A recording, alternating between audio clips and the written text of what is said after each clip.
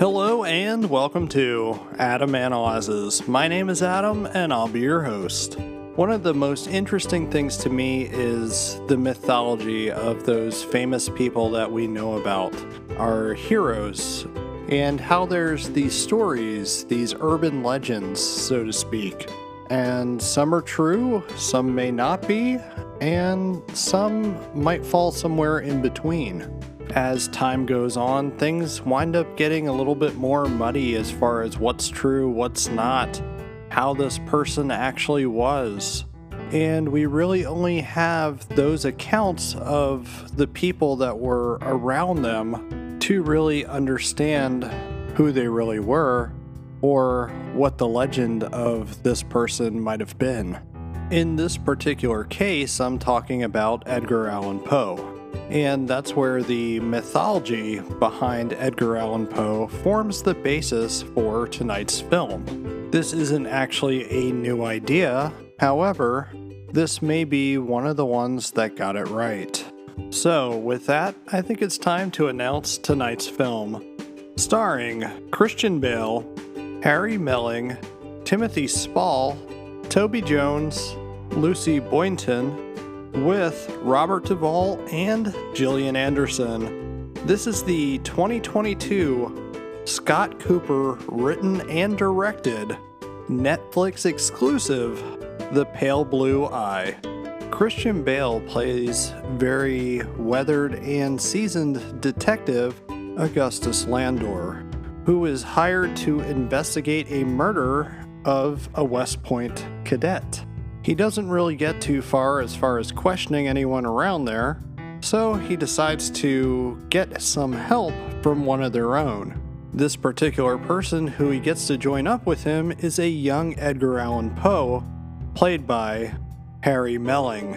Along the way, a few more murders happen, and it seems that the murders themselves might have a bit to do with the occult. When I first heard about The Pale Blue Eye, I really didn't know if it would be good or not. I myself am not a giant Edgar Allan Poe fan, but then again, I haven't read enough of his work. I did like what I read, and the only real things that I knew about the guy was what school taught me. But as I get older and I've had a chance to hear more of the stories about Edgar Allan Poe, and see some of the things that were inspired by him, he was actually a very fascinating guy. Last summer, Nicole and I had the opportunity to go to Edgar Allan Poe's childhood home in Baltimore, which they have turned into a museum and thankfully saved the property from ever being torn down, as it's a historical landmark now. We also had the opportunity to visit his gravesite, which still garners people to leave flowers and roses to this very day. So as much as I'm generally not a fan, I'm slowly becoming a fan, and I do 100% realize the importance that he had towards literature, as well as the impact that his work has had in the past and still continues to have in the present and assuming future. And I think that's one of the things that makes The Pale Blue Eye interesting, because it plays around with those Edgar Allan Poe mythos, so to speak. And it's a film that has a fictional story that feels like it could be an Edgar Allan Poe story in itself, featuring Edgar Allan Poe. As we know, this is an idea that's not necessarily new. There was the movie with John Cusack called The Raven, which features him as almost a detective, which, to the best of my knowledge, was one of the things that he wanted to do in life and actually did help out the cops sometimes. People that know more about Edgar Allan Poe than I do will have to call me out on that, whether I'm accurate or not. However, for everything that The Raven may have gotten right, it's a fictionalized account, and it winds up being a killer that reminded me a lot of Jigsaw from the Saw films. So it's kind of an interesting merge between reality and fiction. But that's where I feel that this film, The Pale Blue Eye, really tried to separate itself from something like that. It really did try to be an Edgar Allan Poe story and honor and respect everything that Edgar Allan Poe did. This film chooses to focus on an early part of Edgar Allan Poe's life, where he was at West Point Academy, which is true. So where other things like the film The Raven tried to do an actual fictionalized account of not just Poe, but a story in itself, here we're getting a fictionalized story that really does have a little bit of truth to it. For me, I think this is a far more interesting merge between fact and fiction than what The Raven had.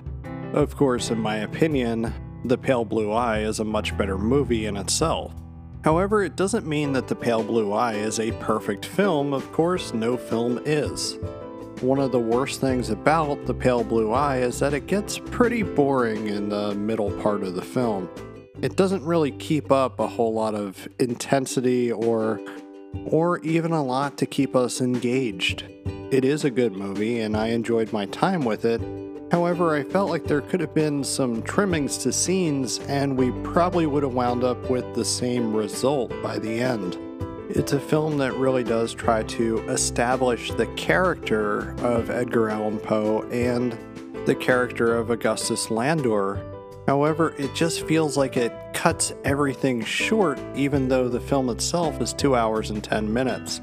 We're not getting that proper character development that I feel these characters deserved. This is actually a really good movie, but there could have been a little bit more for both characters, and it's kind of weird to me because we are actually with both characters throughout this film, but it feels like the characterization is just not really there where it should be. So as much as I really did enjoy this one, I was kind of left with like a hollow feeling by the end of it, and the actual ending to the film, the extra gotcha, which almost feels essential to anything inspired by Edgar Allan Poe, which also, as we know, inspired Sherlock Holmes. When we get to that point, it's supposed to have that little extra emotional weight to it, and it doesn't really feel like it has it. As we definitely have true villains in this film, but we also have a villain that may be unexpected or expected. It depends how close you're watching. It just doesn't feel as clear, and it feels almost like a gray area, which I think is the way it's supposed to feel. We definitely understand this character's actions, and honestly, if we were probably put in the same position, I think some would actually do what this person did. It all happens in what feels like an epilogue to the story between Landor and Edgar Allan Poe. I do have to say that these last few moments are probably some of the best things in this film. It's almost worth watching just for this little 5 to 10 minute exchange between the two characters. It's just, I feel like it's supposed to be a very emotional scene, and it is, but it just doesn't reach that moment of greatness, and it's not as great as it could have been. And that's where I feel probably the scripting and possibly the direction from Scott Cooper here was a little underbaked. I don't really blame any of the actors involved here because Christian Bale puts on a great performance. Harry Melling puts on a great performance as well. We have these two, it's just we should have had a little bit more from both of them to maybe help this friendship between the two people really flourish. I feel like a lot of things in this film were pretty underbaked, and I wish that it would have been the great film that it truly could have been. As it stands, it's just really a good one, and possibly too good for Netflix if we're being honest. It doesn't really fit a film that is a part of their demographic, but I have to give credit where credit is due. It's good that Netflix allowed Scott Cooper to deliver what I assume is the film he wanted to make. Director Scott Cooper is not a director that I normally follow. I do like one of his films, and that would be Crazy Heart. Outside of Crazy Heart, I haven't really seen anything else that he's done. even though this would mark the third time that he was working with Christian Bale. So apparently they are friends, or at the very least enjoy working with one another. Another thing that I thought that was interesting about The Pale Blue Eye was the fact that it incorporated the occult. However, it's not a very strong incorporation, and it's also something that feels kind of like an afterthought, even though it's essential to one of the big reveals at the end of the movie. The problem with it is, it's not all that surprising. And that's where I think that the film probably does succeed in attempting to make an Edgar Allan Poe style story, or maybe a story that he would have lived through that would have inspired some of Edgar Allan Poe's later tales, such as The Telltale Heart, or The Murders in Rue Morgue, when he got more from poetry and into more of the writing about crime and detective stories. So this film is an interesting what if, and maybe it could have happened. We don't know, we weren't there. But I wish that this would have been a film that was just a little bit better crafted, not necessarily to provide more of that fictionalized account, but just make a better movie in general, because as it stands, it's only good but could have been great. It's a film that definitely tries to capture the essence of what it is to read an Edgar Allan Poe tale, and I think in that way the film succeeds. It's just Edgar Allan Poe would have crafted a little bit of a better story and better characterization. You could also watch The Pale Blue Eye just specifically for the actors and the performances that they all put on, because everybody brings their A game. The movie really is beautifully shot, however, we just needed a little bit more from the writing and characterization side to make it a great one. I strongly recommend this film to fans of any of the actors involved, as well as Edgar Allan Poe fans.